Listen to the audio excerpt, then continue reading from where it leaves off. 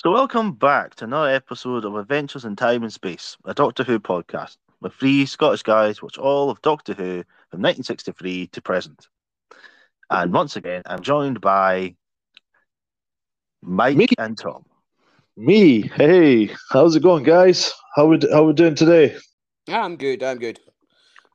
Yeah, So, I'm good. Good. All righty then. Excited. Well, I'm actually quite excited for this one. Actually, it's been a long time since I watched this episode, so and we do have a lot to cover on it. So it's quite yeah. It's a good one, isn't it? So yeah, it's good. It's a good introduction to the Daleks. oh yeah, definitely. So So, shall we crack on with the news then? yeah, let's crack on with the news. Would the owner of the blue box in private gallery 15 please report to the steward's office immediately? With the news, we actually have the 60th air dates announced now. We have the Star Beast coming on the 25th of November. Then we have Wild Blue Yonder on the 2nd of December.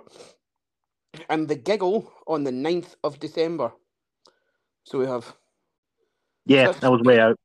Yeah, a little bit, but I said around the 25th, didn't I? Well, yeah, that would have made more sense, wouldn't it? Yeah, it would have, yeah. But we Yeah, have that.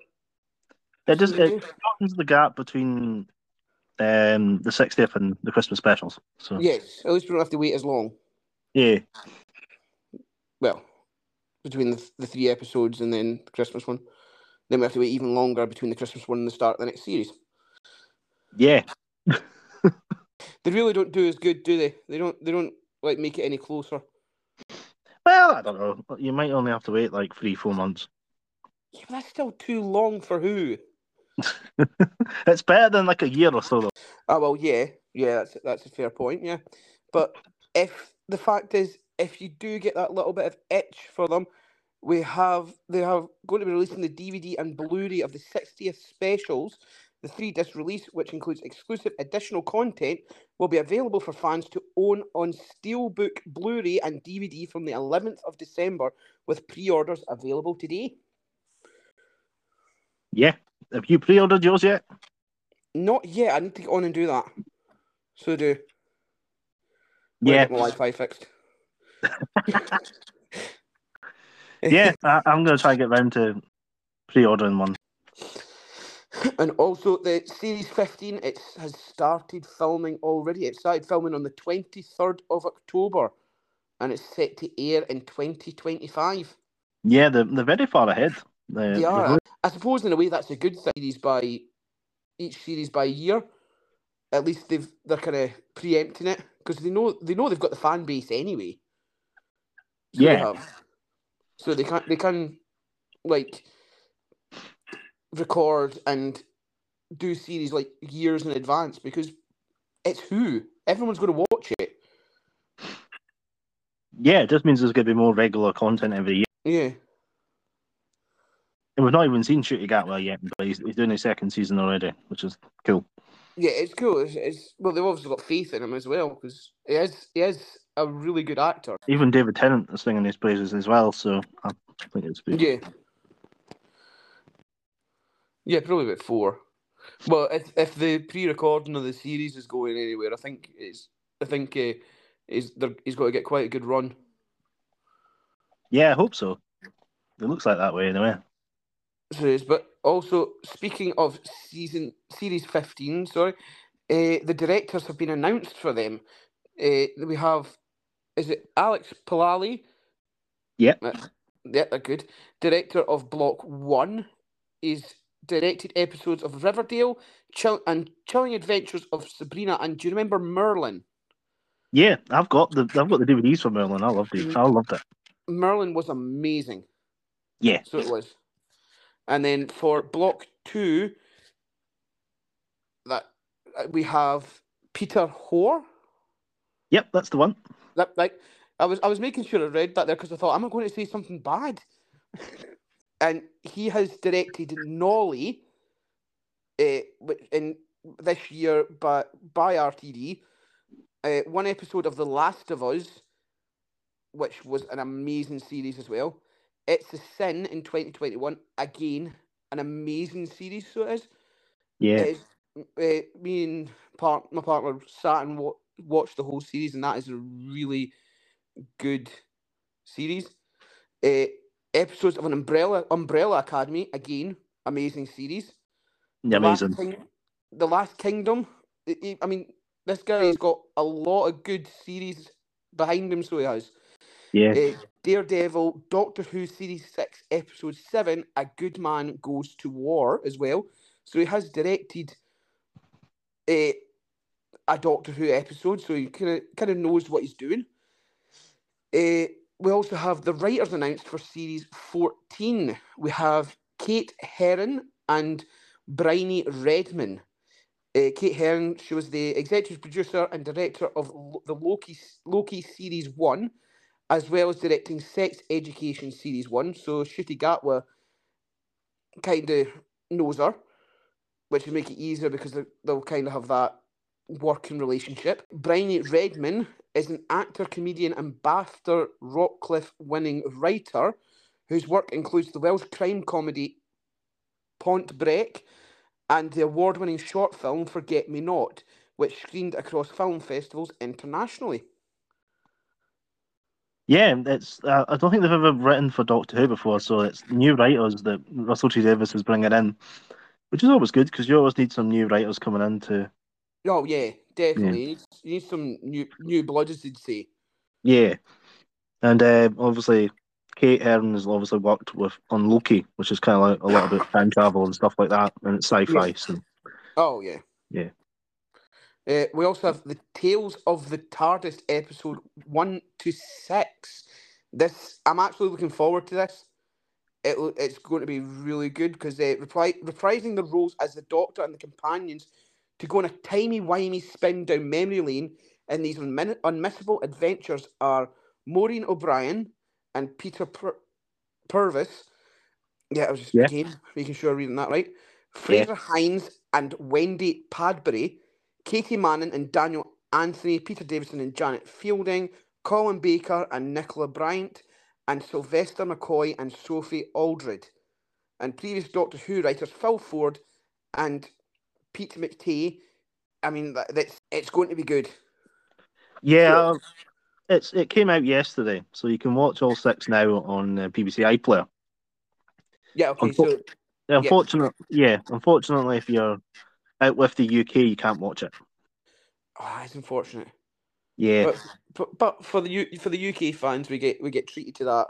I'm sure they'll release it internationally as well at some point.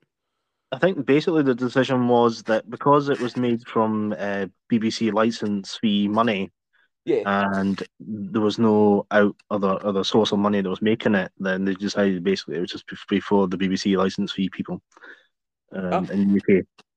Oh, yeah, which is fair enough, but it's kind of annoying for some of the people in America and but I mean, you never know. You can maybe watch it at some point.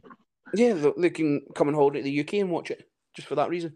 Yeah, I was quite busy yesterday, but I watched the first episode with Peter Davison and Janet Fielding. Yes. And the Fifth Doctor and Tegan, who called Earthshock. And it's alright. Like the first 5 episodes are like new stuff, and the last 5 minutes are new stuff. It's just kind of like the bits in between that are just like so the actual episodes from like the 80s and stuff like that. So yeah. So I kind of skipped through some of that because I kind of know what happens. Yeah. Well, yeah, I mean, yeah. But I think for like new fans coming in, it's probably a good thing. So yeah, it's a good thing just to get yourself kind of acquainted with the history of it. Yeah. But yeah, I think it's good that Russell's made this because I don't think it was going to happen unless he decided he was going to do it. So yeah, I'm quite thankful that they've done it anyway. So yeah.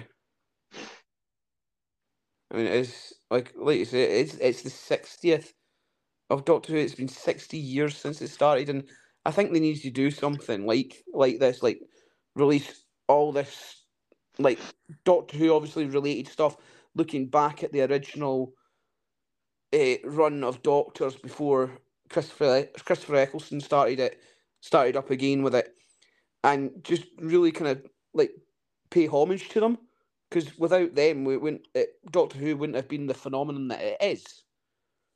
Yeah, like over the 60 years, like Doctor Who's been building, and it's now getting to more like an international level.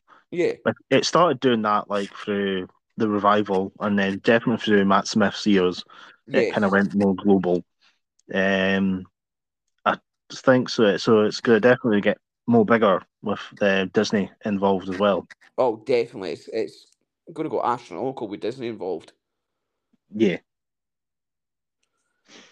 But you never know. Soon, at Disneyland, they'll have their own TARDIS and all that. Oh, could you imagine? But would that make the Doctor a Disney princess? Um, Possibly. Possibly. Yeah,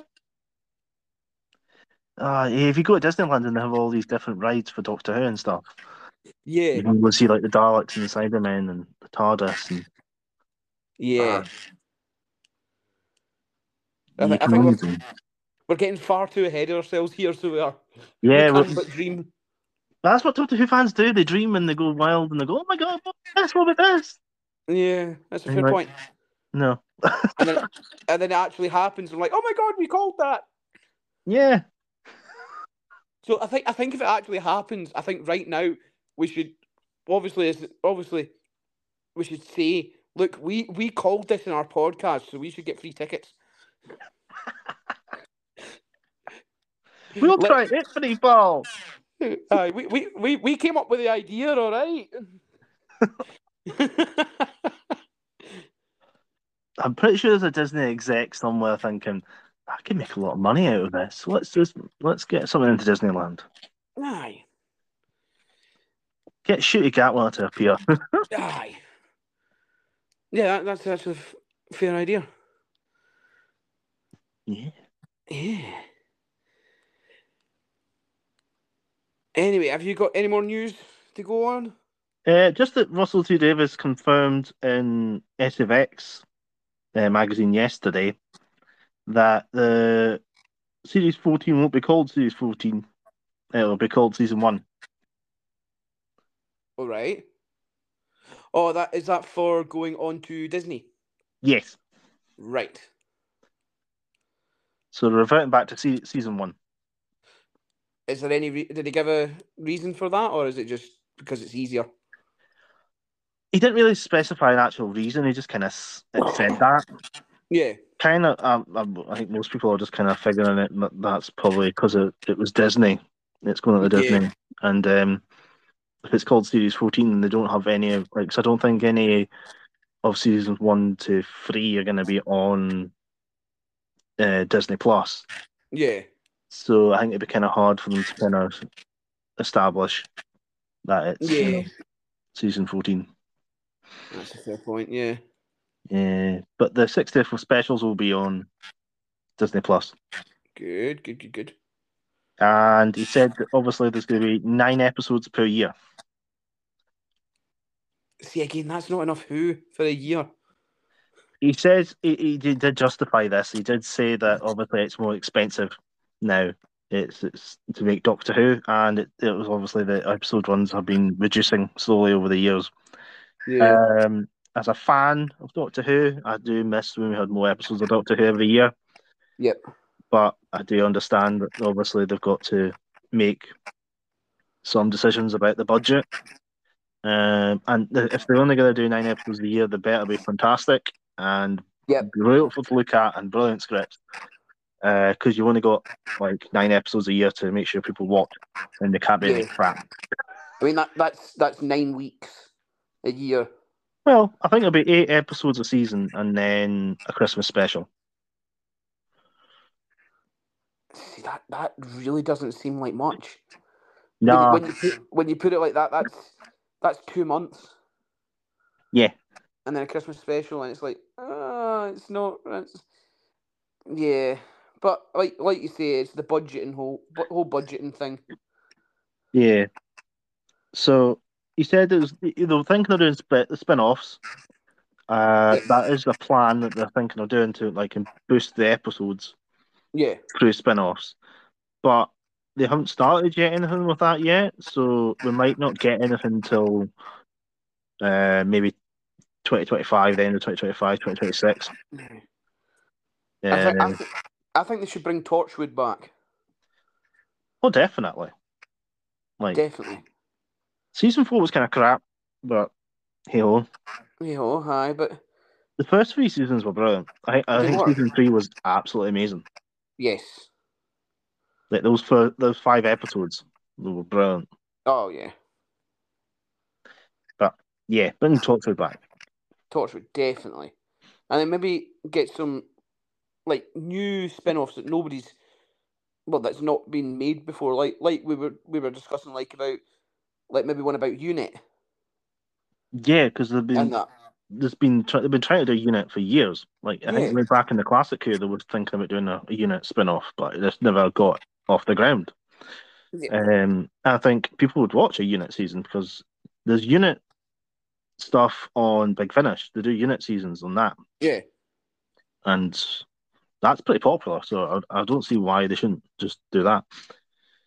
But he said because obviously their studios are filled with lots of Doctor Who sets, and Yes. the standing sets they're not getting taken down anytime soon because they're revisiting quite a few places apparently.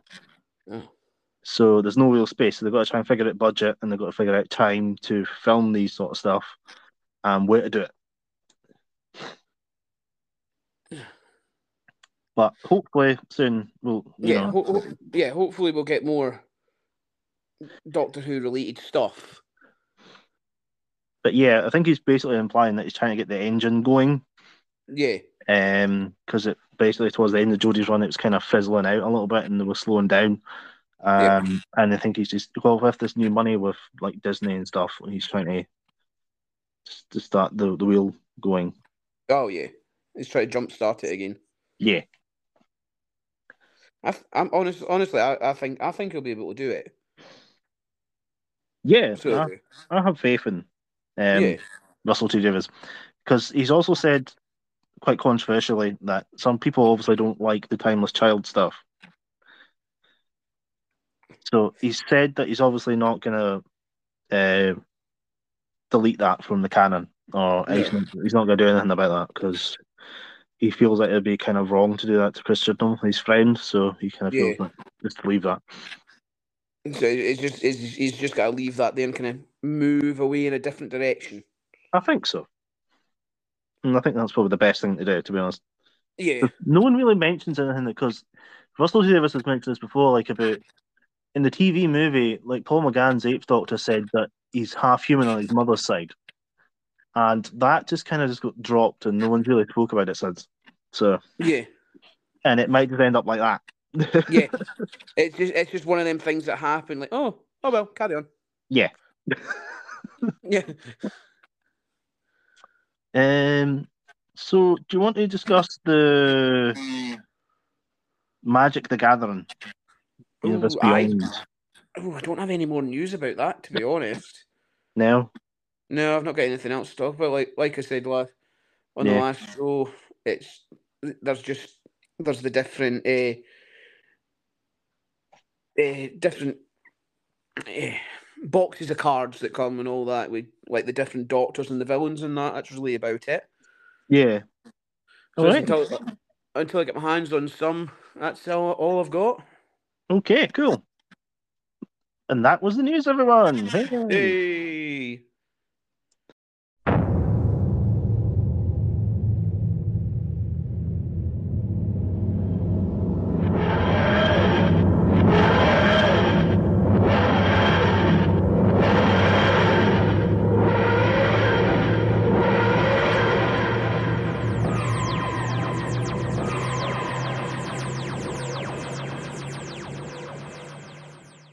The trivia.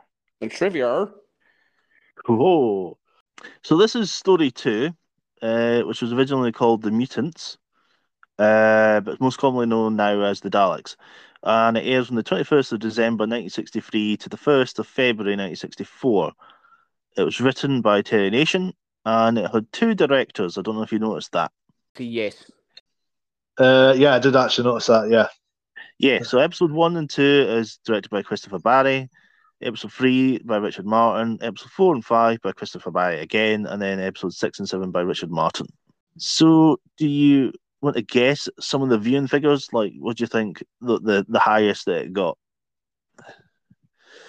Because obviously there's 7 episodes, so I'm not going to get you to try and guess every single one. But what do you think the highest point of the viewing figures was in the millions? It was because for the last 4 episodes, like it wavered, didn't it? So it was like 5.5 million or something at one point, wasn't it? Ended like about 6.4, I think, Yeah. off the top of my memory. So I'll go for maybe 8.2 million. Do you think that is that the highest you're going for? Yeah. Okay. About 8 to 9 million. Oh, you're pretty close there. Oh. So it started off with the first episode about 6.9. Yeah. And then it rose to 8.9 by the third episode. And then by the fourth episode, it went 9.9 million. Oh. And then it was by the sixth episode, it was 10.4 million. Jesus. And that was the same for the last episode as well. It was 10.4 million in February. Oh, wow. Jesus. So you can see, like as it went flying up there, by the Daleks, and that's how Doctor Who was saved by the Daleks. Yeah. So yeah, this is when it took off.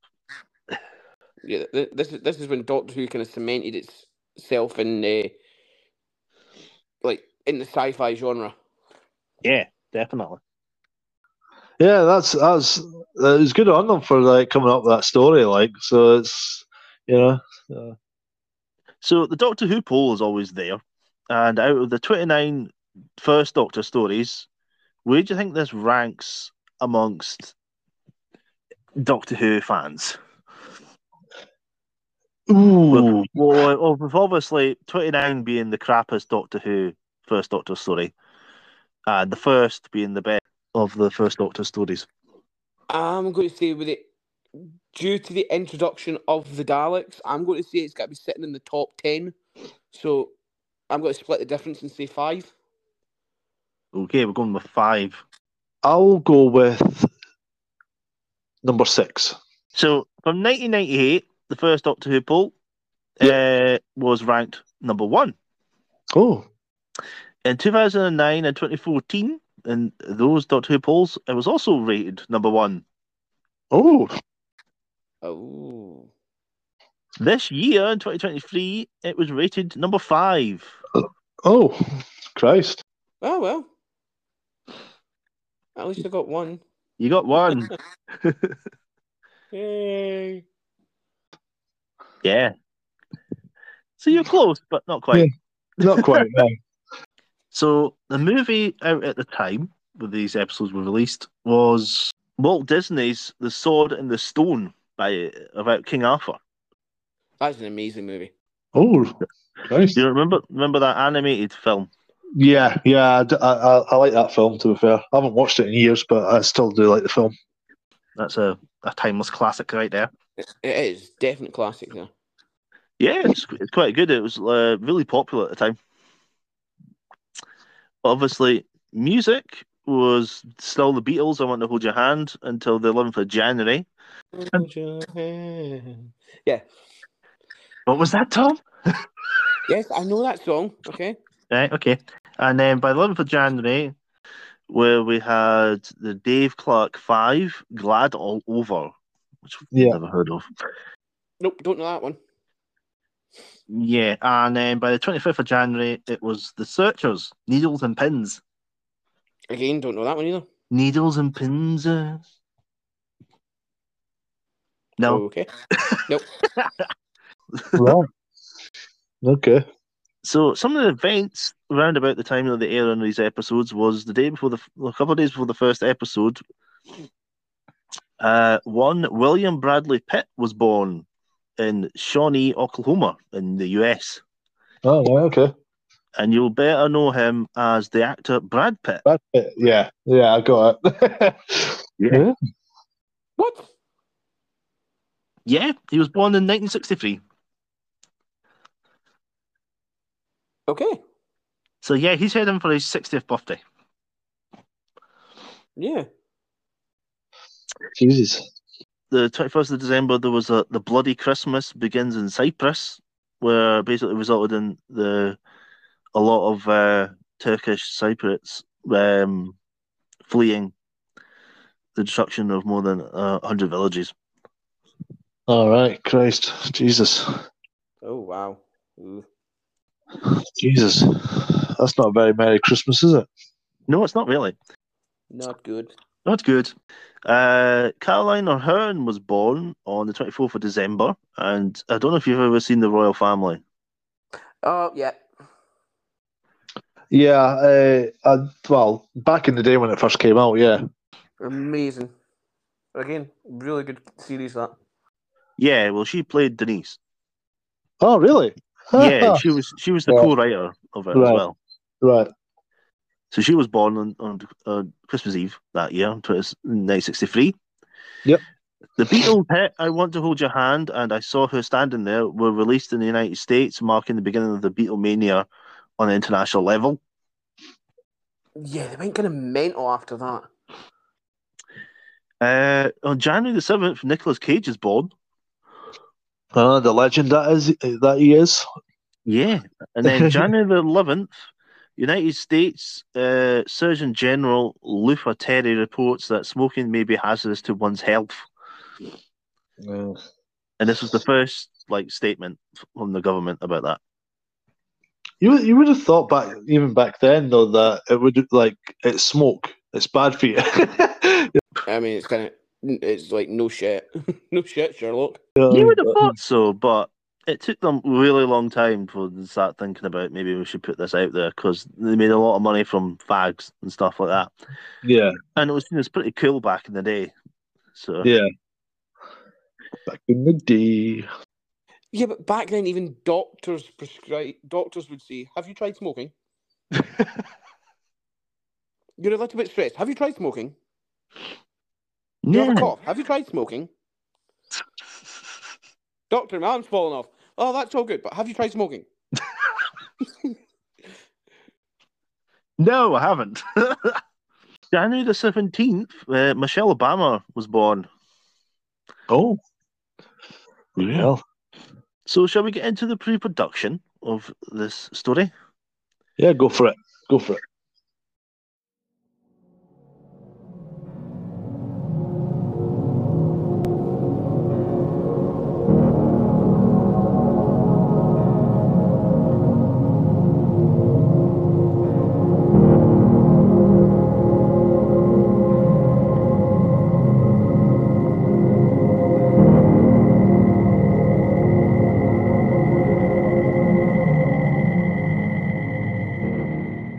Nation wrote this story, and he was basically influenced by World War II and the Nazis, because he remembered it from his childhood. Yeah. And he was also concerned about advanced warfare, like neutron bombs and stuff like that. So he took inspiration from H.G. Wells's novel *The Time Machine*. Yeah. All right. Okay. Yeah. Yeah, that was also like a where they took inspiration from for Doctor Who as well with *The Time Machine*. But Nation took it for obviously when the guy goes into the future.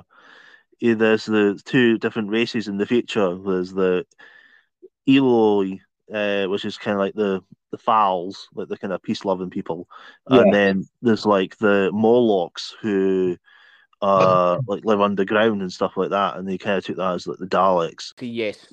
Yeah. I don't know if you've ever seen that film. Yes, Time I have. Machine. It's amazing. I really like that film. Oh, did you see the 2002 one with Guy Pearce? I've seen both. Oh, you seen the 60s one? Yep.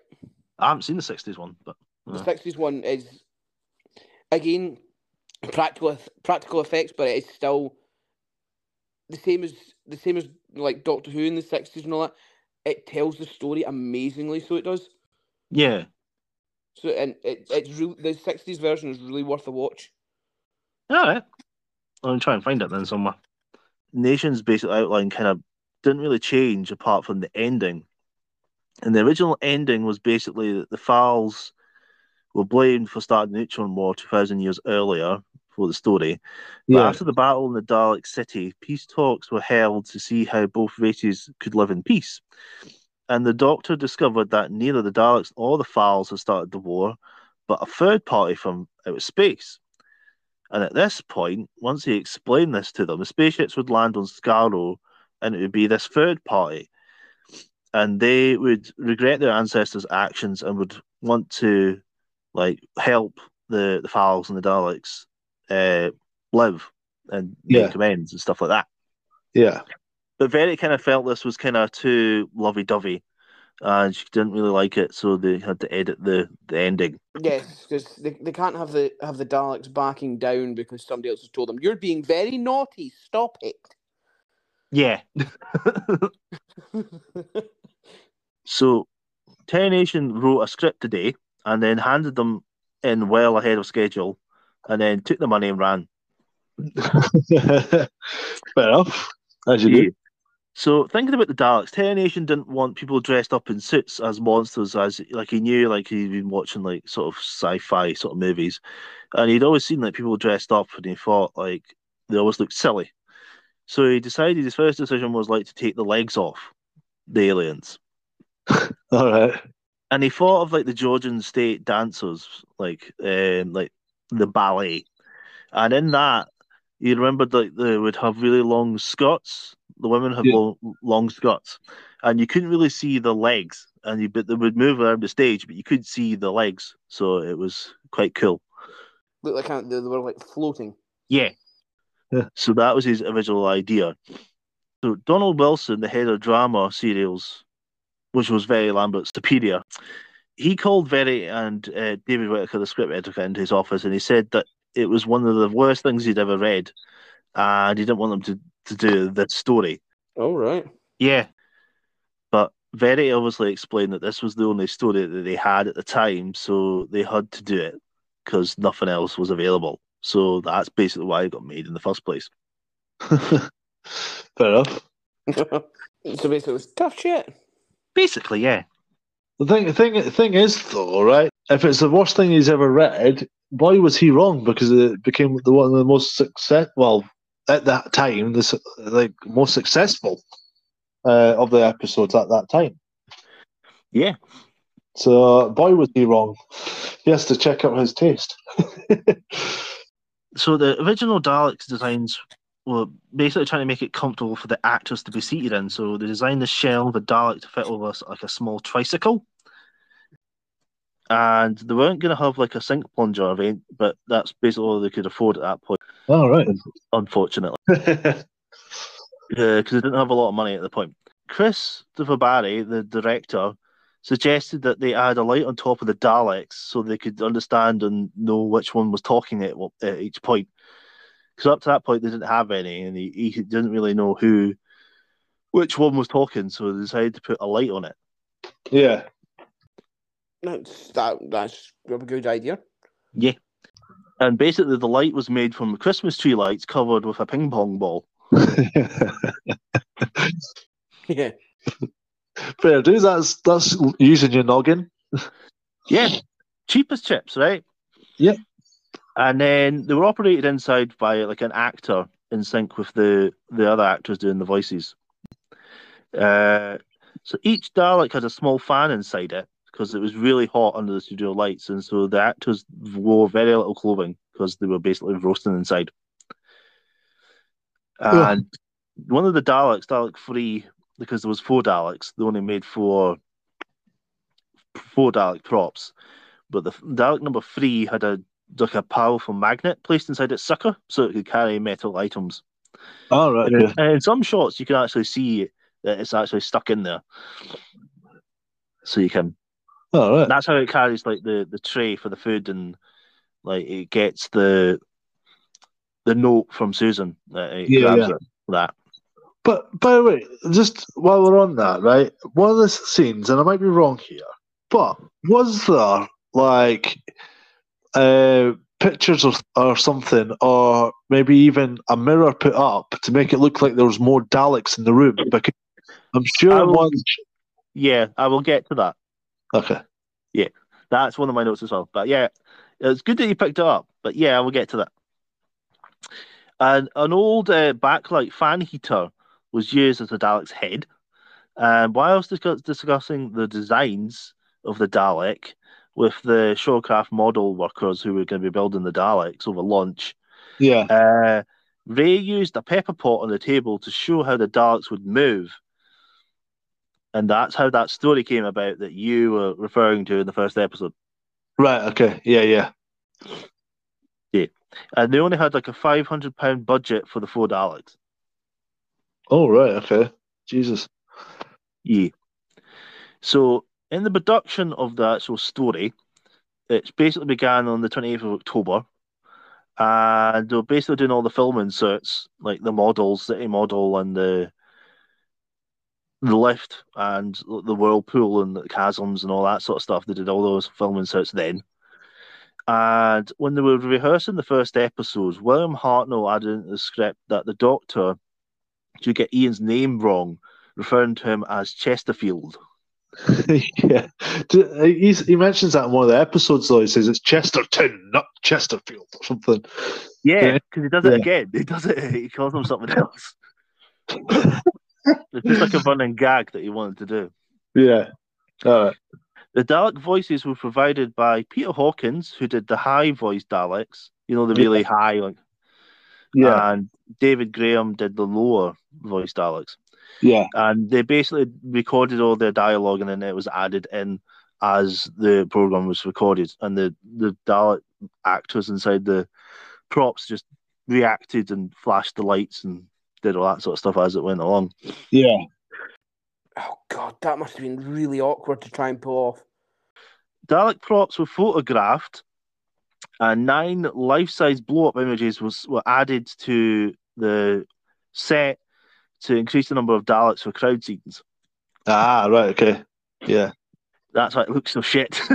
But it kind of worked. It just, yeah. Well, I bet at the time though, no one picked up it around about the time that it was first aired. Yeah. But these days, knowing what we know and everything else, especially with all the behind the scenes bits and stuff like that, I've always had quite a good eye for these sort of things as well. Like noticing certain things and whatnot, like in the backgrounds or whatever. But yeah, I just noticed that. I was like, is that a mirror or is it a painting or something to make it look like there's there's so many Daleks, you know? So yeah, because back in the 60s, like 1963, like the biggest television size you'd get is like a 23-inch. Yeah. So that's like basically like what 58, nearly 60 centimeters. And not everybody had a television either, did they? So no. So, and it's like really small. So, like now we can watch them on like, you know, big 30, 40, 50, sort of 60-inch tellies. Yeah. So, like we could see them shit more than like they could. Like we can see better. Yeah. Anyway, so the first episode was recorded on the 15th of November at Lime Grove Studio. Basically, to show the Doctor, Ian and Barbara and Susan looking at the Dark City, a process inlay was used, basically where they did like a blackout section of the left-hand side of the picture, where they had the cast standing on the right-hand side, and they basically just put the image in of the Dalek City model in from another camera, and they mixed them together, which was quite well done at that point. That's quite clever. Yeah. And then at the end of the episode, the plunger that menaces Barbara was held by a production assistant. Right. There was no actual Dalek at that point. Yeah, I thought it'd be something along those lines as well. It's just, yeah, I found it quite funny, and yeah, it worked for the scene, everything else, and I could see where they were going with it, and it worked. But at the same time, I just thought, oh God, I hope nobody plunged the toilet before doing that scene. You blocked the toilet.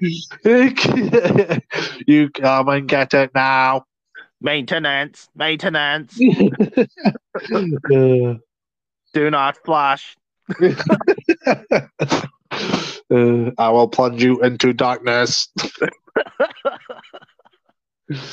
So, on Monday, the 8th of November, the rehearsals were started for the second episode, and they were reviewing the episode 1 film on the Monday, the same day, and they realised when they were watching it that due to there was audio interference on the actual tape from the instructions for the director to the production assistant were picked up on the studio microphones, and it was odd. It was that you could hear it on the audio tape on the tapes of the episode. All right. So they decided that it was that bad that they would have to re-record that first episode. But they realised that they already started the production of the second episode, so they had to push it back a bit further. So that was a bit of a piss take, but hey ho. I can imagine. Yeah, just a little bit. Yeah, so the bit at the beginning of the second episode where Barbara's getting attacked by a plunger, that's basically from the original unaired recording. Right. They didn't really want to edit it because I've researched this, that every edit cost the team in the region of £60 towards the cost of a replacement tape. Oh, Christ. And today, that would be over £1,500. Fuck. Yeah. Oof. Yeah. Yeah. Not great. So they didn't really want to keep editing it, so they just had to decide to read it. So when they were recording the second episode on Friday, the 22nd of November, the Dalek props were delivered to Lime Grove Studio and the car park, and the actors inside them sat in the bottom halves and basically just moving around in the car park, getting used to how you would move with them. And then once they put the tops on, they basically just chased each other around the car park, like dodgems and stuff like that. It reminds me of the Peter Capaldi episode where he's like, what's got? Does anybody Anyone feel like they've dodgems? had this nightmare before? And then he turns around and says, anyone for dodgems? Honestly, that is. I love that. I love that scene. I thought it was brilliant. But anyway, And then one of the Dalek operators, Robert Jewell, was swinging the plunger around to do something on the set, and he accidentally caught one of Jacqueline Hill's boobies. Ooh, naughty. Yeah, and she squealed, and he said, "Cat B, cat B, cat B."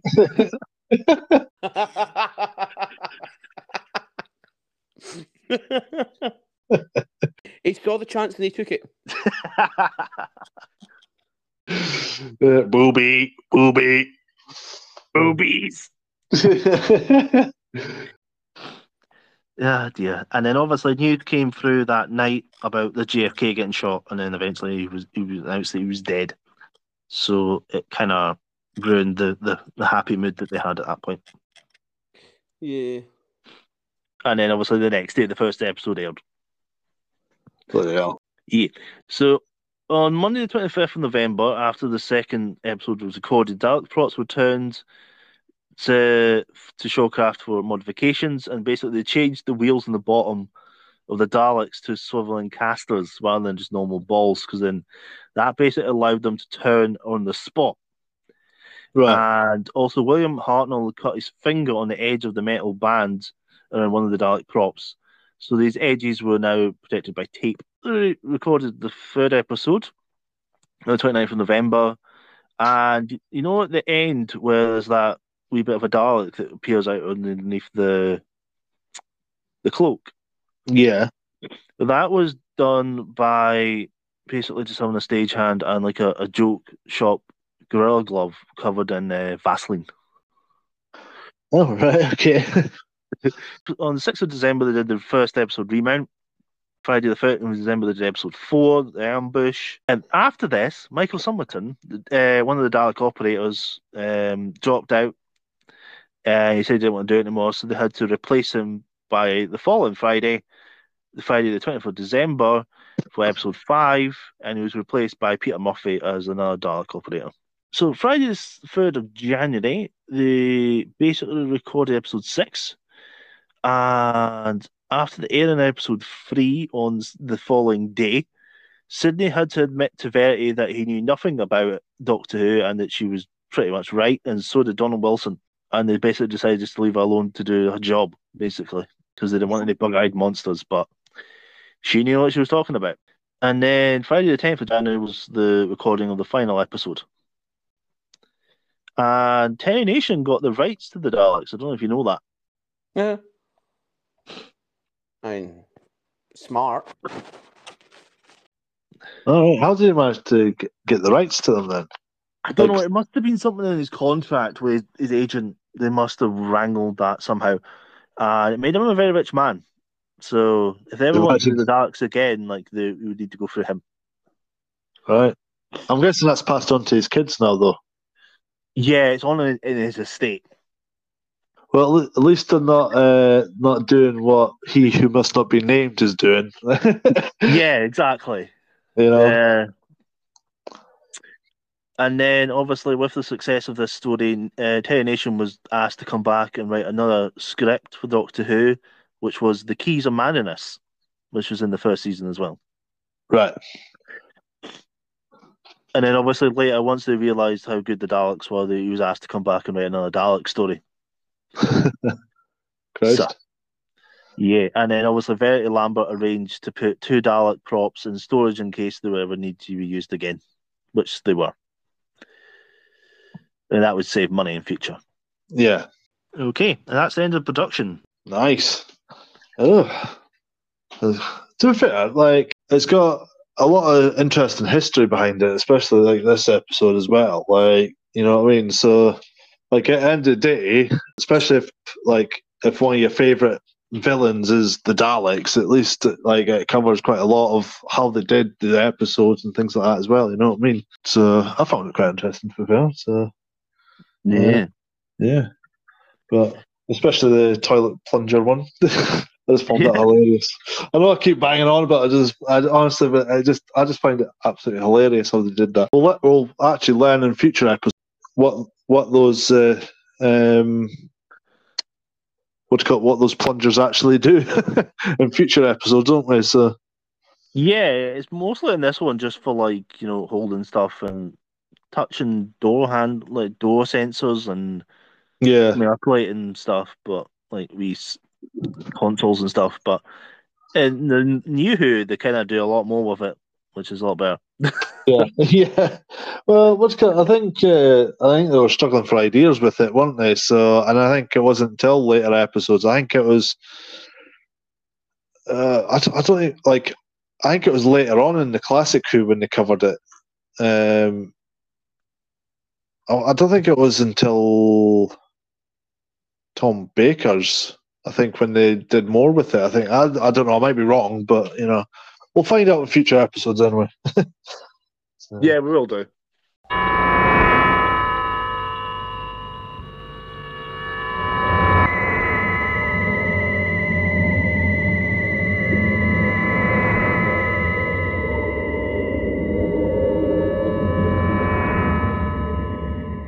So, The Dead Planet, which is the introduction to the oldest constant enemy, the Daleks. To be fair, like the Daleks as a kid, I don't know about yourself, Stephen, but as a kid, used to terrify me. You know, I think it terrified a lot of kids back in the day. You know, but they still got that creep factor as well. Like even in the modern day era.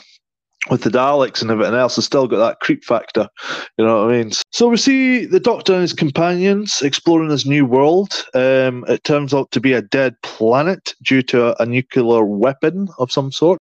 I just found it was funny, like, you know, when they get at the TARDIS and Susan's like having a look around and she finds this pretty little flower.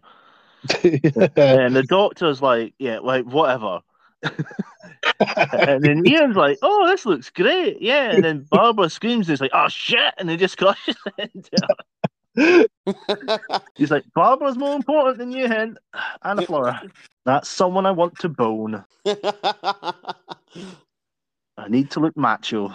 Yeah, it's all everything's all hunky dory for a whole 2 seconds. But I don't get it. Like, if the whole planet's dead, what the hell's a plant doing growing? Like, when there's so much radiation, you know what I mean? I have no idea, mate.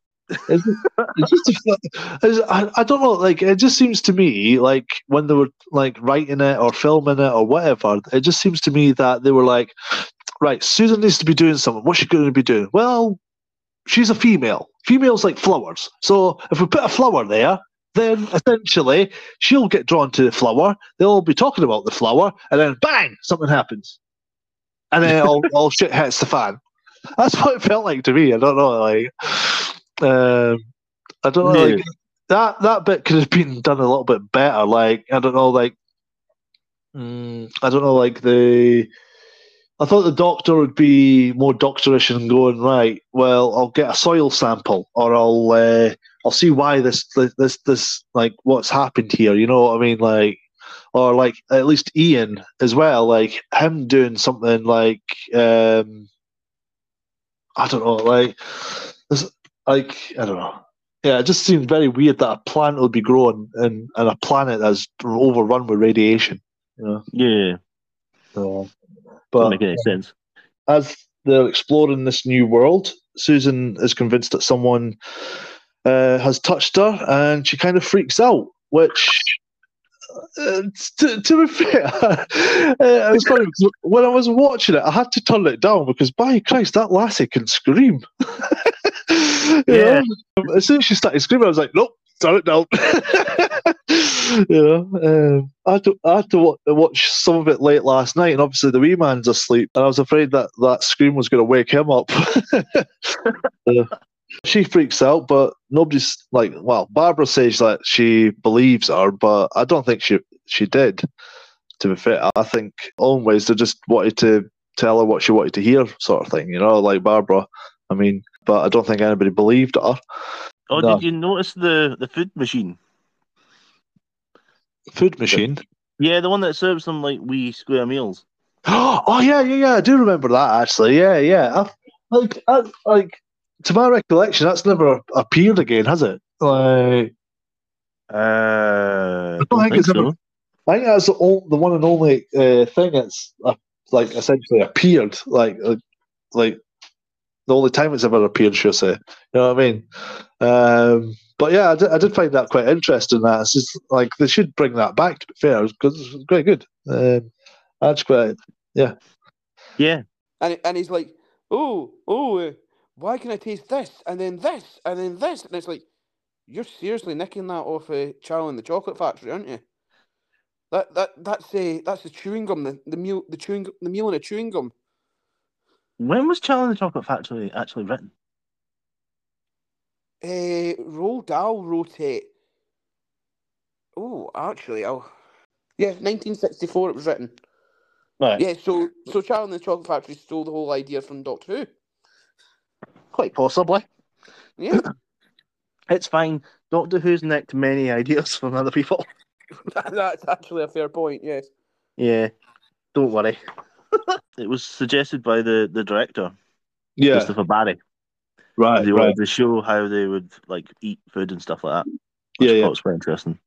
It's And good. then- They should bring it back. Like, Yeah, but I've always wondered that as well because you never you had to really see them eat. As even when in the episode with with David Tennant's doctor and the werewolf, they're all sitting at a table, but none of them are eating.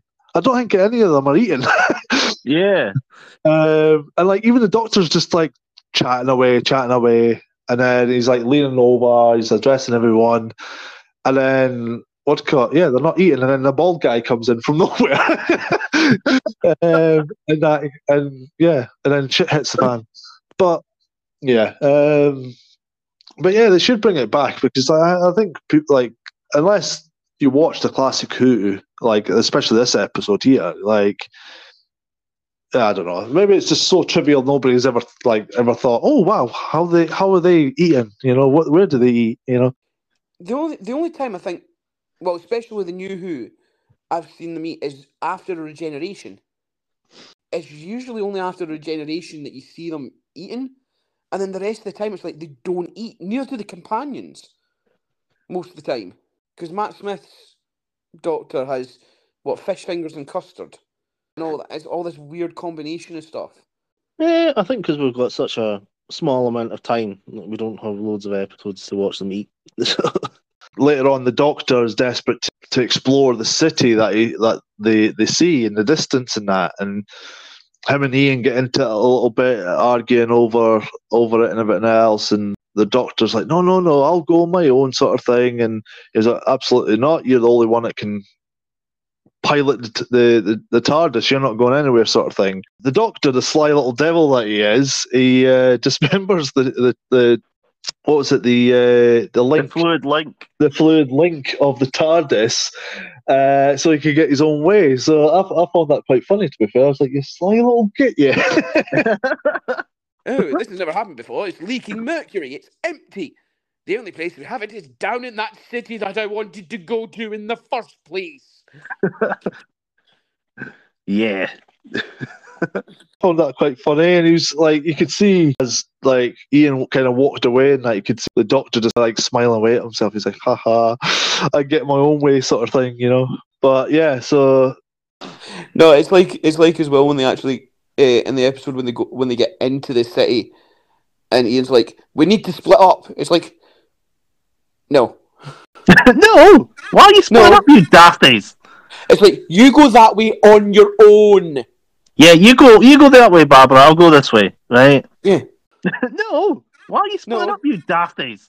It's like, you go that way on your own. Yeah, you go that way, Barbara. I'll go this way, right? Yeah. It's like, we're on an alien planet. What's the best thing we can do? I know. We'll go in different directions through buildings that we have no idea what they are, and we'll just see what happens. Yeah, pretty much. That usually happens in Doctor Who anyway. Well, yeah. But it's like, it's just like as well, you can, when you see, like, when Barbara's going through the corridors and the door shuts behind her, you can tell that somebody's on the other side of that, kind of like pushing it down because it kind of stops. And then it's like the guy, the stagehand that's doing it goes, oh shit, it's meant to close all the way, and then just drops it. Practical effects, man. Practical effects. Oh, I know. This is another thing I found quite funny. Barbara gets attacked by a toilet plunger. And she's like literally up against the wall going, no! Sort of thing, you know? And, you know, we know it's the Daleks, but it's like the way they filmed it, it was like, you know, a toilet plunger just going towards her sort of thing. He said, no, don't plunge me into darkness, sort of thing, you know. But anyway, just a funny take on that scene. So obviously, back in those days when that was first aired, I'd be like, oh, what's going on? Who are they? Sort of thing, you know what I mean? So it probably, as we pointed out, probably terrified the poor little kiddies back then, you know. The Doctor, Ian, and Susan all go to try and find Barbara, but they end up getting captured. It is kind of funny the fact that, like I say, he did all that just to get to the site, and then he goes only when they find out that when they're in the room and they've got that machine there, and then he goes, oh, look at the radiation, oh no. Obviously, they didn't check the radiation meter again before they left the TARDIS, so that kind of made they showed that they got radiation sickness. Yep. And then by the time they realise it, right, the Doctor's like, right, fine, Ian, you can stay and go and find Barbara, and then me and Susan will go back to the TARDIS, and we'll just leave you. How about that? He's like, no. And then he turns around and goes, it wasn't even broken, by the way. We'll just leave you here. Yeah. On this planet that you have no idea about, that I have no idea about. We'll just leave you here. Yeah. Or you can come with us and we can just leave Barbara here. That's even worse. It's like, I need to get out of this situation, so you can either come with me or you can stay. Yeah. And then, like, Ian's like, nah, I've got your fluid link, pal. Yeah, I've got this. The thing that you said was broken, but isn't broken. It's like, honestly, man. You could literally see his companions wanting to swing for him. Yeah, because Ian's not chuffed. No. Oh, he was not. Like, he's like, seriously, I mean, honestly, I understand it's like alien technology and all that, but have a look at it, man. If there's nothing leaking out of it, it's fine. He said it was leaking mercury. You know what mercury looks like. You're a science teacher. Well, supposedly. Well, supposedly, yeah. But he's Yeah. taking some man that he's only just met word on this thing because it's a part of his ship that he. It's like, come on. Yeah.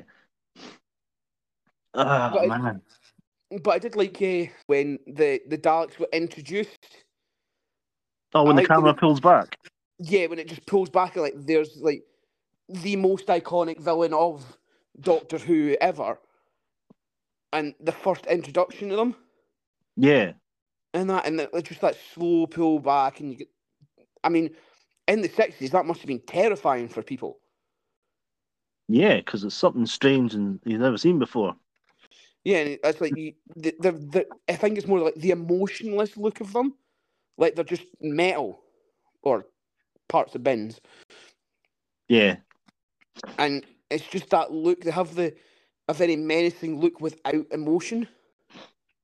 Yeah, because there's no eyes or face or anything like that. So Yeah, and I think that's what made people uneasy with them when they first seen them on TV because they couldn't read them because of the. I keep saying it because of the lack of facial features for emotion. yeah. But what are your thoughts on it? I love the Daleks. Like I think they're the first massive villain of Doctor Who.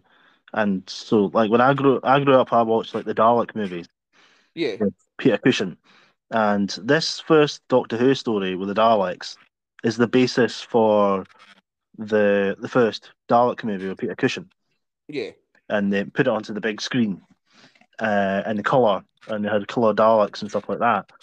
So I watched the movie before I seen this, yeah, and I seen the movies and the second Dalek movie as well, which is based on the second Dalek story. And I think the pan back from when they come out and they see all the Daleks. I think Susan screams a bit too much.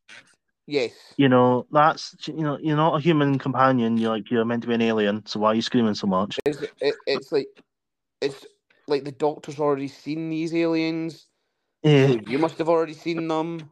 Well, I don't know if they've seen them. I think this is maybe the first time he's met the Daleks. I think. Well, I think they've heard of them. They know they're there. In a Yeah, way. yeah, I don't know. But Well, she's traveled the TARDIS before, so she must have. I don't know how many aliens she's seen at this point, yeah, but I think the camera pullback was really well done, it especially in such was. a tiny studio. It was Yes. really well done. And I think And Ian, the little hero that he is, he tries to run off and gets jelly-legged. No, but the thing is, why is he running from an alien species that he has no idea about that is literally a living weapon? I mean, they're literally telling him to stand still or they will fire. Forgot about this scene, to be fair. When I first, it was many moons ago, many years ago, when I actually watched this episode, and I saw, when they shot at him, I thought, oh, freaking hell, I don't remember him getting killed off. Because, every time we saw the Daleks, they're always killing, and it was quite refreshing to see. I know it was the first time back then to see the Daleks, but actually not killing them, they just basically jelly-legged him. He lost. He couldn't. He had no mobility in his legs, sort of thing. You know what I mean? So, and they had to go and cart him off into the cell. But then you see that the Doctor and Barbara end up getting seriously ill from the radiation as well.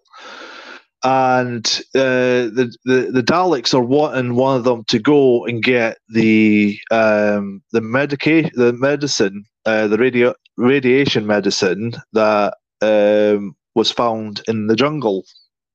yeah. Oh, did you catch that? The Doctor, like William Hartnell, makes a bit of a mistake when he says about the anti-radiation drugs. anti-radiation gloves. Drugs. Yes.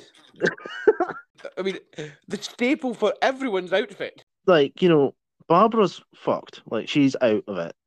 Yeah, The she's doctor's... gone. Yeah, she's gone. And then the doctor is absolutely knackered as well.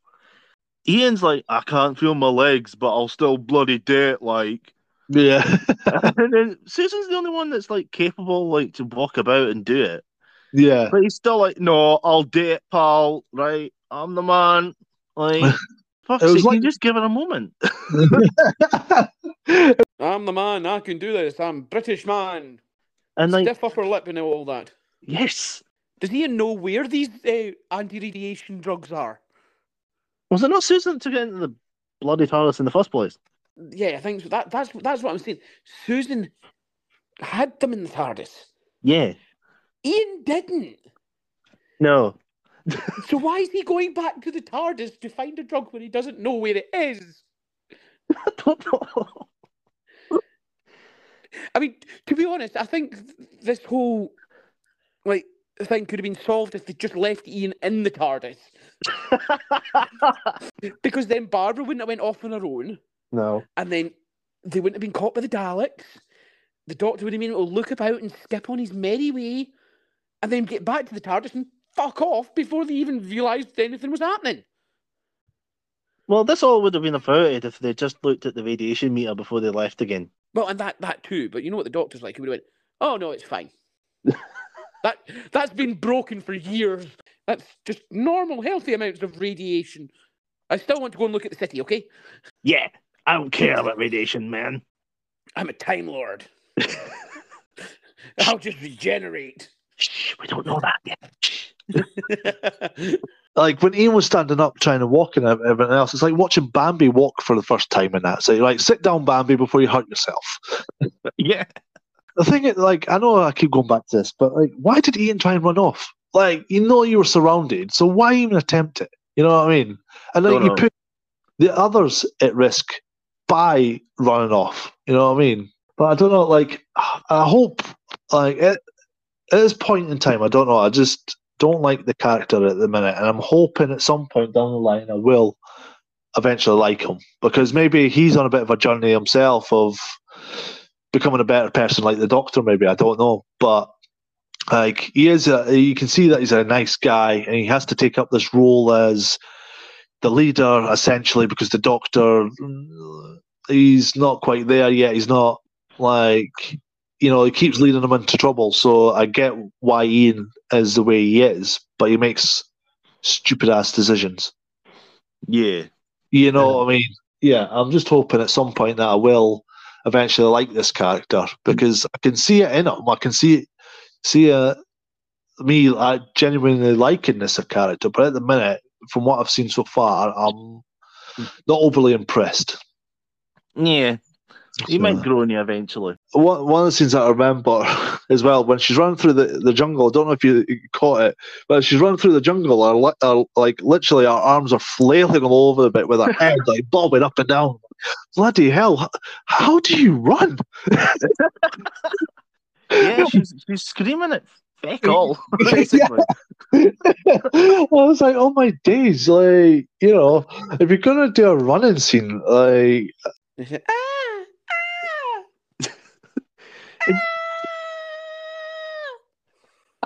Yep, Susan's screaming again. Oh man, and you see that they did that while just the moving background and she's just standing on the spot with her arm flailing everywhere. It's literally like you could imagine a puppet doing it. Like, I don't know, like, we weren't there when it was filmed. There'll probably be contributing factors to like, even the director told her to, I don't know, over exaggerate. I don't know, like, but I just found it funny that just what it reminded me of. It reminded me of Woody of a Toy Story. When he runs. Yeah, exactly. That's what it reminded me of. I was like, oh my days! All right, calm down, Woody. Yeah. So anyway, she comes across one of the inhabitants, the planet, the Thals. I can't. Do you remember what his name was? I can't remember what his name was now. Aladdin.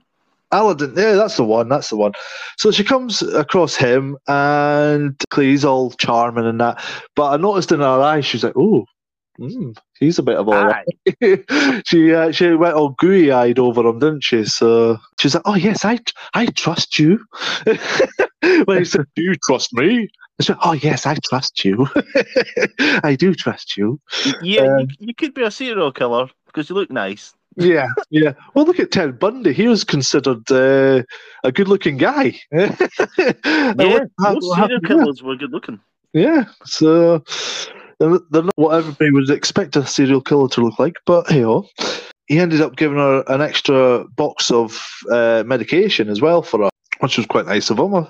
It's the way that she meets him is just kind of standing there, like very overlordy. Like, I tried to talk to you. I touched you. That sounds worse. You touched me. Someone touched me. Someone touch me. Susan finally gets back and gives the Daleks the medication. She was also surprised that the Daleks let her keep the extra box, which I don't see. I don't know why she didn't just hide it, just in case, because the Daleks could have went, "Nope, you're not having that." You know what I mean? Yeah. Although, to be honest, in her outfit, she didn't really have anywhere to hide it. Hide it in your bra, love. Yeah, exactly. Hide it, so she must have said, "Look, here's the medicine, but I've also got an extra one. Why didn't you just hide it? That's what I would have done. But Hide it like Jack Harkness. yeah. Hide it. Where'd you get that from? You really don't want to know. And we really don't. This is the 60s we're talking about. I think that would be too much for the delicate eyes of the viewers. Well. But yeah, so she returns to the cell with the medication to her surprise, and the doctor and company start feeling a lot better once they've taken the medication. Basically, Susan's describing the Thals and everything else, and telling her what she thinks they're like and all the rest of it, and he's dead nice and everything else, and basically he's good looking. Yeah, basically, yeah, he's a good-looking guy. I might marry him. I'm going to find out his last name and write it down somewhere. Susan Thal something or other. But yeah, she's obviously, she doesn't know that. I don't think she knows anyway. She was being recorded. The Daleks suddenly appear, saying that they want to help the Thals and everything else. As well. So, Susan comes to an agreement with what's his name? Dal something. What is it? Who? The guy that she met, the Thal that she met. What was his name again? Aladon. Aladon, that's the one. They came up with an agreement of basically she'll sign her name if everything's all right and all the rest of it, and that they're not trying to trick her, try to trick them or whatever. But then she ends up writing it, and then she signs it to say that everything's going to be okay. They're not trying to lure you into a trap. But then, obviously, the Daleks, I think, already know this. So Susan's writing that message to the Thals. Yeah. Right, with the Daleks. How the hell did the Daleks have paper and a pen? that is a genuinely good point. That confused me. I was like, what? You've actually got paper and a pen? You've got no hands, mate! You've got a slate plunger! Come on! You mean for all these years you've kept a pen and some paper just lying about? In case there's some teenager needs to write a message. Well, maybe they did. Maybe before they became what they became, maybe they did have pens and whatnot. But I don't know. It's something to think about, I suppose. Do you think they've got a store cupboard with all these things that they might need just in case? Oh, just a wee store cupboard full of pens, paper, and paper a clips and all stationery that. cupboard. Yeah, might have one just hanging a bit there somewhere. Yeah, in their city designed for them. Yeah, you never know. In about No. 500 years, we might have a little girl needs to write a letter. Yeah. I mean, you never know. They might have thought that at some point they would have needed somebody. Yeah, But you would have thought that as advanced as the Daleks are, they would have used something else other than pen and paper. yeah, But the pen and paper was the paper was very solid. yeah, So it didn't act like paper. Especially when she was like when she handed the paper. She didn't exactly hand it to them, she more placed it on the sucker. yeah, You can see at the point when that magnet when it actually magnetizes and it actually sticks to it. yeah. So because she kind of jumps when it does it. If anybody out there has any theories or anything, please let us know on our socials. But yeah, I don't know. That's a genuinely good point, actually. I don't know. But yeah, oh my days. So anyway, the Thals get the message and that, and a few of them go to the city to meet up with the Dalek. Like the Doctor, Ian, Barbara, and Susan all hatch a plan to try and escape, and basically knock off the camera. They finally they're able to escape and everything else, and by using the cloak that Aladan, whatever his name is. Aladon. Aladon, that's the one. Aladon gave to her, and as the Dalek came through, they used the cloak that stopped the Dalek. But I quite liked use of that cloak, like when they stopped the Dalek. Yeah. I kind of liked how they did that. And they all worked together as a team, which I thought was really well done. Yes, that Ian didn't actually try and claim all the glory for it. No, thank God. But I love the expression between Ian and the Doctor. Like when, look at, they open up the Dalek and they're like, "Holy shit, what is that?" Yeah. You know what I mean? You can see the guy inside just kind of hide. We're not going to skip over the fact that a Dalek can be defeated by a lump of mud and a cloak. Well, I think the cloak was more to sever it from the power source. Well, I mean, yes, but then when they take the cloak away, the Dalek is still not connected. Yeah, I know. I think they kind of skipped over that fact that the Dalek, as soon as it makes contact with the floor, yeah, that happens. Yeah. I don't know. They should have used something else to pull it out instead of the cloak. That makes no sense. Well, yeah. But again, like you said, it's just the fact that when they open the Dalek, when they take the head off the Dalek armor, because that's what it is, it's armor. The guy's shoulders are just there, and you can see him kind of moving, trying to get out of the shot. But then you can also see Ian looking down at the guy very awkwardly as he's doing this. Yeah, it's like, don't you move, man. Don't ruin the shot. It's like, stay still. And then they very awkwardly use the cloak to pick up the Dalek. But you can also tell that he's trying to avoid smothering the guy inside it. So he is. What happened? I smothered him to death with a cloak. But then they just kind of discard the Dalek on the floor at that point. Yeah. And the Dalek's just there. And Ian's like, I'm going to get in this. Yeah, gross. Yeah. Yeah, right. But then when he comes out later on, he's clean. I'm just like, how? Yeah. If the Daleks are basically biologically bonded to their armor, how is it not all gooey and slimy in there? Yeah.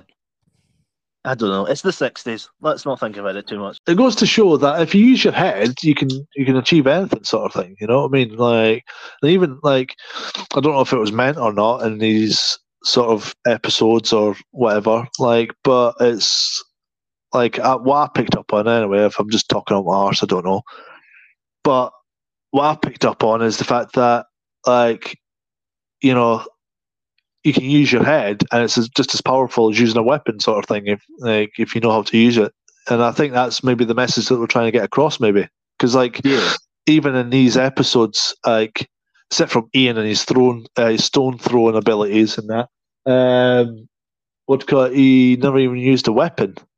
You know what I mean? So, but maybe that was the message we were trying to get across back then. I don't know, but but I do quite like that. So it's continuity, if anything, up until the War Doctor. But, so you could, like, I think you're supposed to use your imagination on what the creature would look like, but we now know from the modern era what the creature looked like. You know what I mean? Yeah. So Ian becomes a Dalek to help them escape. So they walk down the corridor with Ian and the Dalek trying to act like a Dalek, and he figures out the controls somehow. I have no idea how, but okay. It's like he's going, I don't know how to work this. There's a lot of buttons and all that in here. Yeah. And then in the next scene, he's like, oh, this is great, scooting about like he's on a Segway. Yeah. It's like, how did you just figure that out in like a couple of minutes? Like, geez. It's like, how long are them corridors? They eventually do end up escaping anyway, and Ian agrees to go back to warn the Thals that it's a trap, basically. We have to do something for these people that are wearing weird clothes. Yeah. It's like they came out of like a 60s musical or something. Yeah, like it looks like Flash Gordon. Yeah. When was Flash Gordon anyway? Was that the 50s? Oh, original, yeah, I think about the 50s, yeah. Yeah, because isn't that what Star Wars is kind of based on as well? 1936. Ah, right. And here's the thing I'm struggling with, right? So Ian goes to warn them and that, but then he stands about looking like a spare part for ages. He's just watching. Yeah, he doesn't. It's like, hold on a minute. He's talking. I'm not going to interrupt him. Yeah. I'm going to do the British thing and wait till he's finished. Yes. Can't interrupt. Nope. It's rude. We're not doing that. And he's just standing there waiting for his cue. Yeah. I didn't understand that. Like, he ran like the clappers down the hallways to try and get to them, and then he stopped dead and goes, actually, this guy's quite interesting. What's he got to say? You're there to warn them it's a trap. Yeah, he just watched. Shouted in the last minute. Did his best to say Admiral Akbar. It's a trap! Oh, he's dead. Oh, that's not good. And then by that point, it's too late. Yeah. So I'm just like, like, I know I keep moaning about Ian a lot, but he does stupid things. You know what I mean? Like, he could have saved, like, maybe one or two of them might have died anyway, but he might have saved the majority of them. You know what I mean? But like, quite a lot of them died, didn't they? So, as a result of his stupidity, basically. So, obviously, these days, you wouldn't see the Doctor going, all right, okay, I'll go back with the girls to the safe place called the TARDIS, and that you go and risk your life. You wouldn't see that now, would you? So, and the thing is, it's all these little tidbits, like even from previous episodes, and that you have to appreciate like William Hartnell as the first Doctor, because you pick up on these little things that we would see as out of character for the Doctor, but actually it's just lining up who the Doctor will become, sort of thing. I actually quite like that. You know what I mean? Like, yeah, because basically in most of the stories, and especially this one, it's like the companions are like his conscience, and that they're telling him like, this is the good thing you should be doing. Yeah. And he's learning from them. Like, this is maybe I should be doing this sort of thing. Yeah. It's kind of like a teenager that's just kind of learning, getting out into the world and learning what he's supposed to be doing. Yeah. I get that as well. So, like, it's like, what was it when? I know we've covered this, but like in the caveman episodes and stuff like that, he was willing to let a man die, just so he can survive, sort of thing. And he has that argument with Ian or whatever. But then again, in the Dalek episodes and that, when they've escaped and running off and that, he's like, "Good luck, dear boy," and then off he pops. All right, bye, Doctor. See you later. Thanks, pal. I'll risk my own life to warn the Thals, but even though I won't warn the Thals until it's too late. Yeah. I'll do Honestly. it when the script tells me to do it. Yeah. Oh, wait a minute. It's not cued. Oh, it's a trap! Shit, too late. They should have just put, what's it called, General Akbar into it. It's a trap! It's a trap! We'll move on from that one. They eventually get to the Thals camp, get back to safety, as they say, and the Doctor ends up finding out a bit about history between the Daleks and the Thals, which the Daleks were once called the Dals instead of the Daleks. So,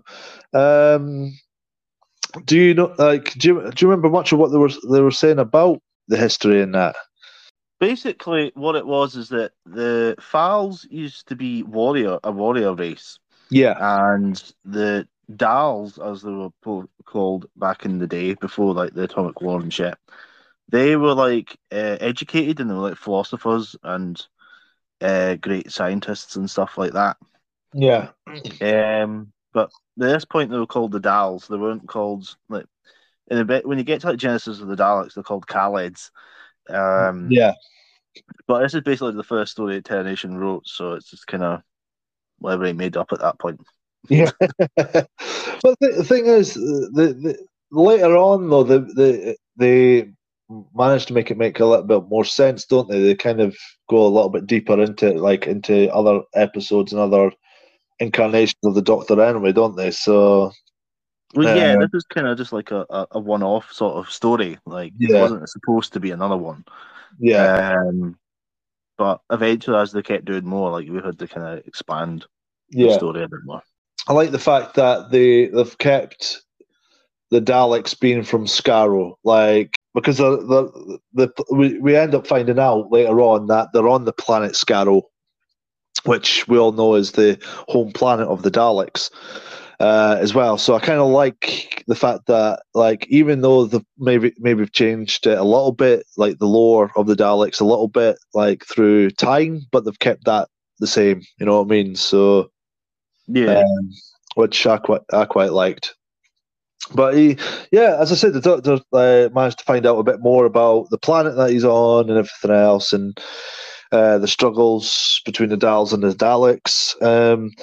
Do we know? I don't remember it ever coming up in the episode, but do we know why they changed it from the Dals to the Daleks?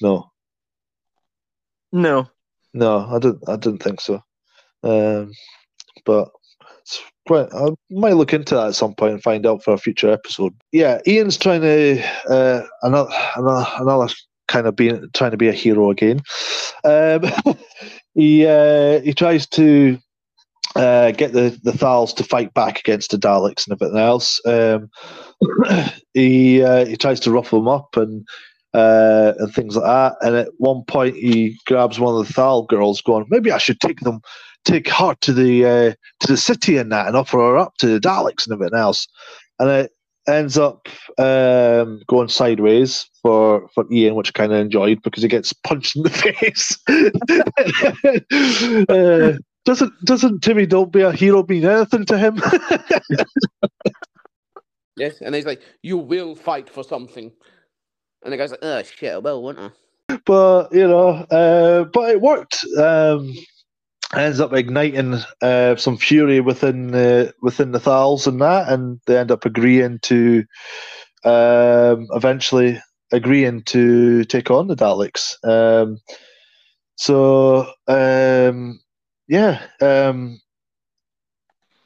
But sorry, I've just missed a bit out there. It turns out that Ian had the link fluid taken off him as well by the Daleks as well, which was a bit of a blow for them because they were hoping to leave, but they needed to stay.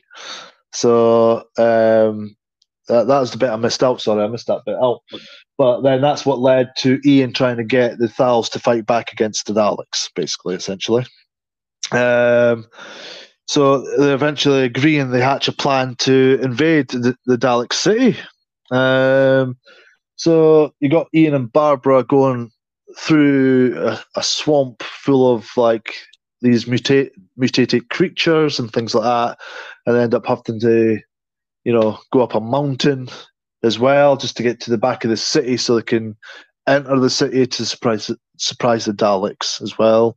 And here's the thing that I was coming to like earlier with the whole recording Susan thing and telling her about like her telling the Doctor and that about the Thals, right? Is that they could listen to that conversation, right? But they couldn't hear what the plan they were hatching when the Daleks were watching them in the jungle. Yeah, I don't know if that's to do with the distance between the city and the jungle. I don't know if they've got any recording stuff out there.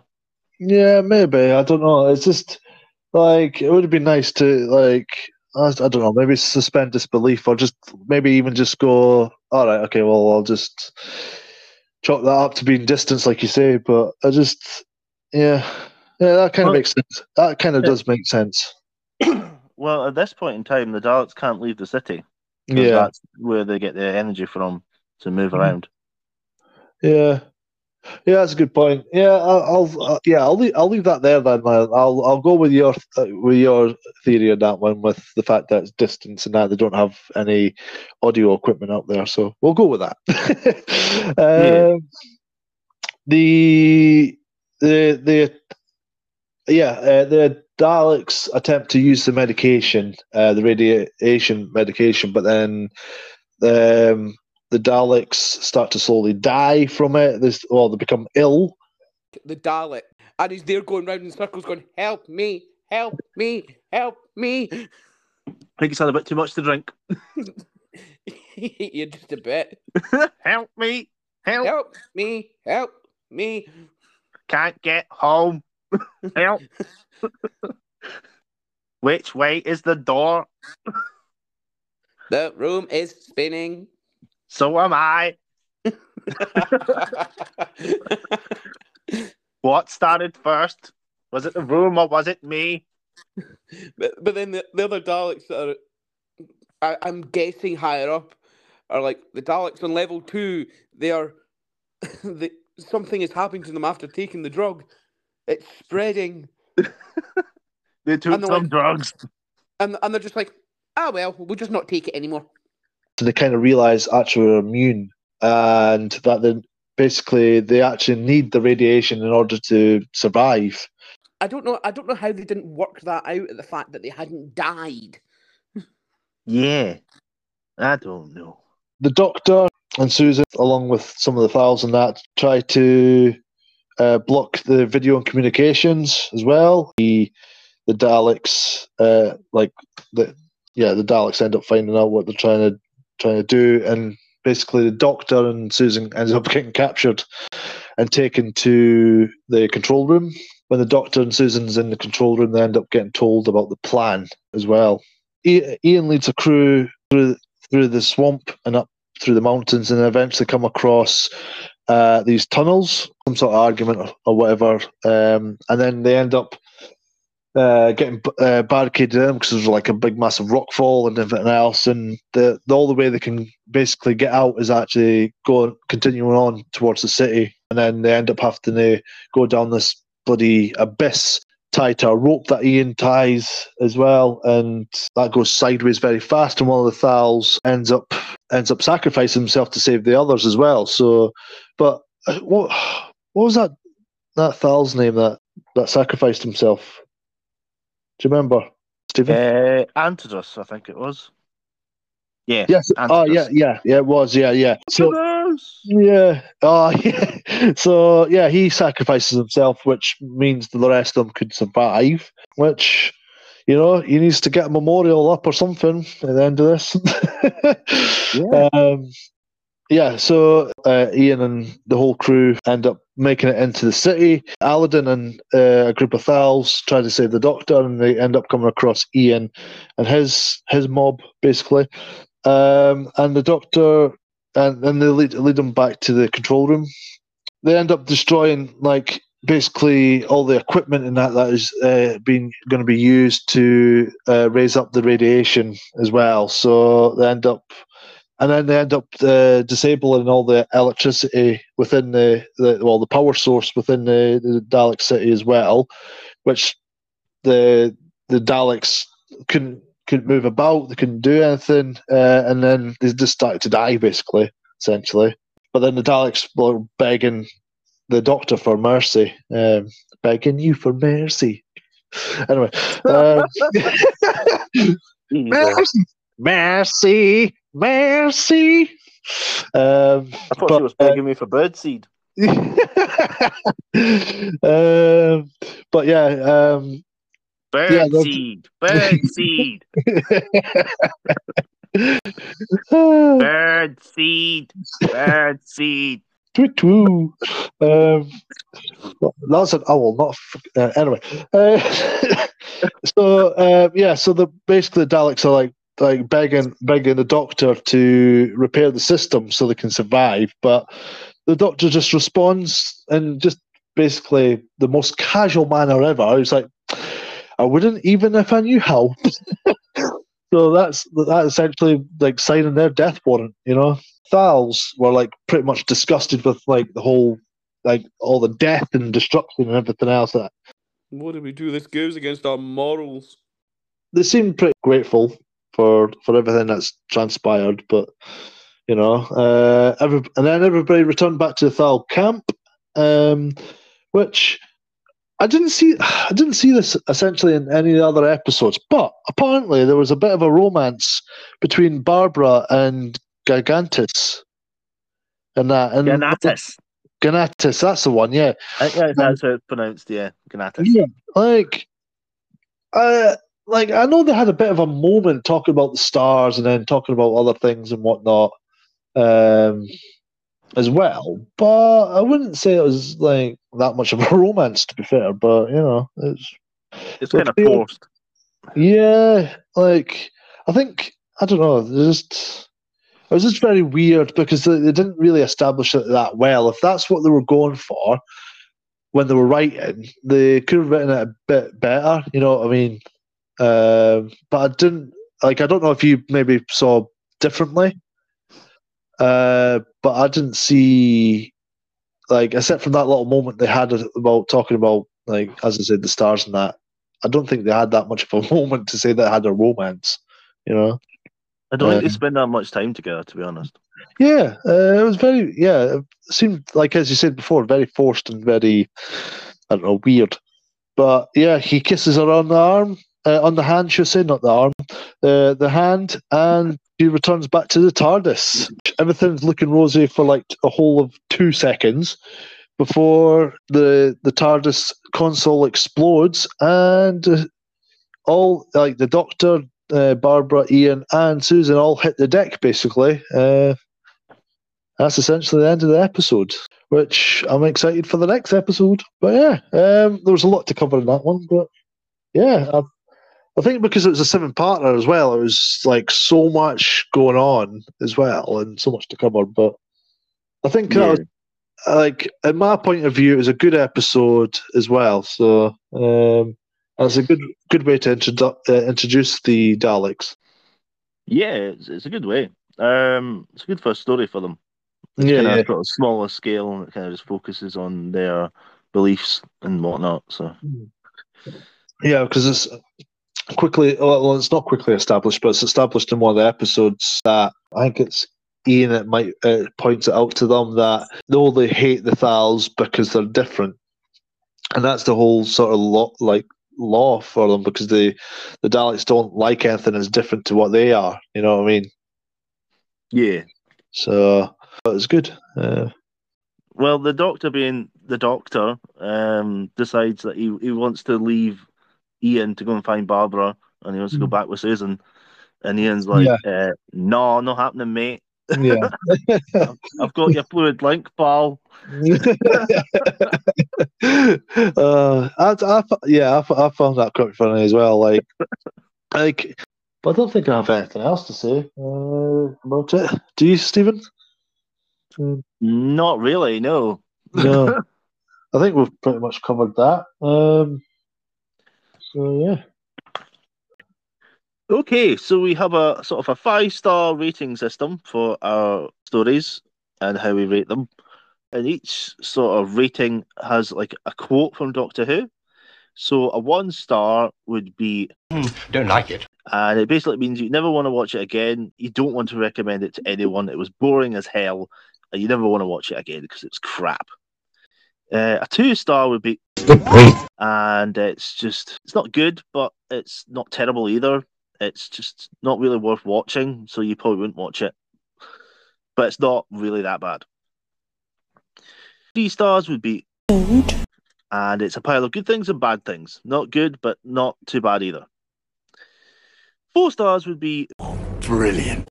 I would watch it again. It's very, very good. Went above my expectations. I loved it, and I would definitely recommend it to my friends. 5 stars would be Fantastic. I would watch it again straight away, and it's one you'd go to watch first, and it's in the top tier of like your Doctor Who episodes, and you'll just don't want it to end. And that's the rating system. Cool. Alrighty then. Do you want to go first then, Stephen? Alrighty then. My rating would be it is 4 stars. It is Brilliant. and I think it's a fantastic introduction to the Doctor's longest enemy. The first 5 episodes are really, really good. They build up to the revealing of the Daleks and showing the strain on the TARDIS team of the Doctor, Susan, Ian, and Barbara. They have a lot of sort of infighting and sort of squabbling and trying to figure out how they're going to get out of this problem that they're in. Ian always tries to convince the Doctor to do the right thing, and I think it's always about the Doctor learning lessons about life and how to be a good person. I really do love these episodes so much. I think it's a really great Dalek story, the first one, and I think the designs were really well realized at this point, really right from the beginning, and they're basically kind of the same for the next 60 odd years. And I think this is a really good reason why the Daleks were so massive at the time. It kind of slows down after like midway through. Could maybe have cut like maybe one of the episodes to make it like a 6-parter. It might have sped it up a little bit.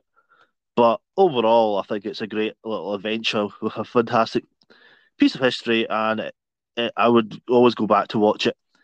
And I think it's a great part of the building of the TARDIS team and building their relationship in the first sort of 13 episodes of the first 3 stories.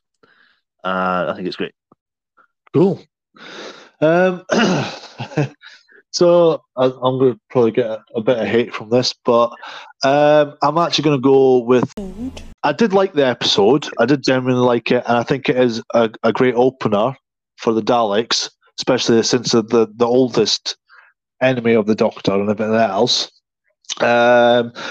But the reason being, it's just I don't know. It's like. But some of the bits to the story, like as you say, like halfway through, it did slow down a bit, which I didn't like myself. But also, there was at times Ian did genuinely annoy me sometimes. I know I keep banging on about it, but he did sometimes annoy me at times as well. And it kind of took me away from the story sometimes, and then I was just like, all right, okay. You know, I don't like some of the stuff that they did, like, and they brought up, and that was good. I did genuinely like that, especially with the history of the Thals and Dals and stuff. It was quite interesting to hear about that. I don't know. I think sometimes. The acting at times kind of wavered, you know what I mean, as well. And I think I know that it's still early days for between the Doctor, Barbara, and Ian and everything else, but I think at some point they need to cut out all the squabbling, and I kind of hope they do that in the next sort of lot of episodes as well, because I think if they continue on doing it, especially if it's going to be a back and forth or like whatever between the Doctor and Ian, it's just going to get like on my tits, essentially. It does end at some point. Oh, that's good then. That's good. It's going to end very soon. That's all right then. It's all right, but I just like I'm not taking anything away from these episodes. As I said, it is a good episode in that, but it's just a mixture of good things and bad things for myself, as we pointed out. You know what I mean? So, I think, yeah, I just like, yeah, I'm just trying to think of, yeah, I'm just going to go with Ood. A mixture of good things and bad things as well. So, but it's still, as I said, it's still a good opener of everything else as well. So, yeah. Ood. Yeah, that is very ood. But hey ho, yeah. I'd give it 4 stars. Fantastic! I would watch it again, so I would, because I did enjoy the story.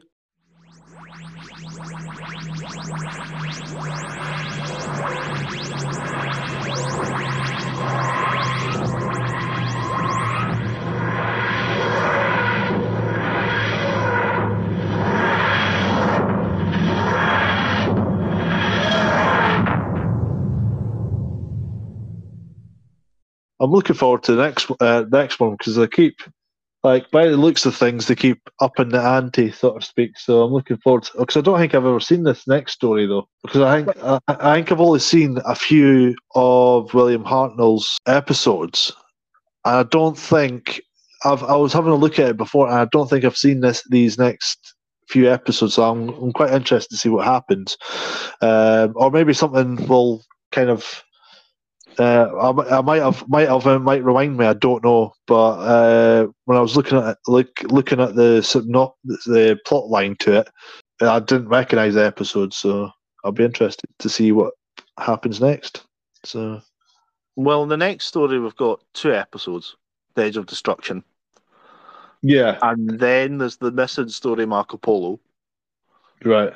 which you'll just get on Audible. Right. Okay. Cool. So it's not. It's that was one of the ones that wasn't filmed, or it's missing. It was filmed. It just got deleted by the BBC. Damn the It's just lost. BBC. We just never got it back. It's Right. still out there somewhere, and there must be someone that must have some copies of it somewhere. But over the years, we've had some episodes come back. Like 10 years ago, we got like the Web of Fear and Enemy of the World. We got some of them back. Yeah. With the second Doctor. So, but the Marco Polo is the first missing story that we'll get to. So you'll just have to listen to that one on the Missing Episodes collection on Audible. Yeah, that's got it then. But and then we're all plain sailing. So then we've got the Keys of Marinus right through to the end of the season with the Reign of Terror. So they're all there. Oh, okay. Some of the missing episodes of the Reign of Terror have been animated. So. Also, there's quite. Am I right in thinking there's quite a few missing episodes from Patrick Troughton's era? There's quite a few missing there. There's quite a few there, but most of them have been animated by now. Right. Okay. I'm trying to think. The only ones that haven't been animated from the second Doctor are the Highlanders, where Jamie is introduced. Right. I think that's the only one from season 4. There's the first Doctor story, The Smugglers, before the 10th Planet, which hasn't been animated either. So right. Season 4, there's The Smugglers. It's not been animated. Then it's the 10th Planet, the first Doctor's last story. Then you get the second Doctor and the Power of the Daleks, which has been animated. That was lost, but it's animated now. The Highlanders have not been animated. and then the rest of season 4 has been animated, or they're still there, basically. The Right. majority of it's basically, most of season 4 was lost, so it was all got animated. Season 5, I don't know, I need to think. There's a few that's still out there that have not been animated yet. I think they're the ones to Space Pirates, I think, Right. which is season 6. So because we'll let everybody know where they can listen, watch, or where they can discover these stories as we come up to them. So Yeah, but the majority of the lost ones that have not been animated are the first Doctor ones. right, okay. Season All 3 right. got absolutely massacred because there's not a lot of it left.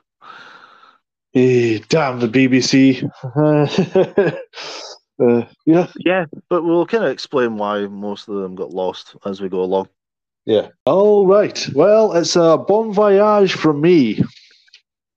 And a bon voyage from him. Yes, somebody finally got it this time. I tried to set these up for it, yes, like in the last recording, but nobody picked it up. Well, I was trying to subvert it, right? I was trying to make a Doctor Who joke, right? All right. Oh well, bon voyage anyway. Right. Thank you. Goodbye. Thank you for listening. Thank you for listening, guys. Bye. Bye-bye. Okay, well, bye and thank you for listening.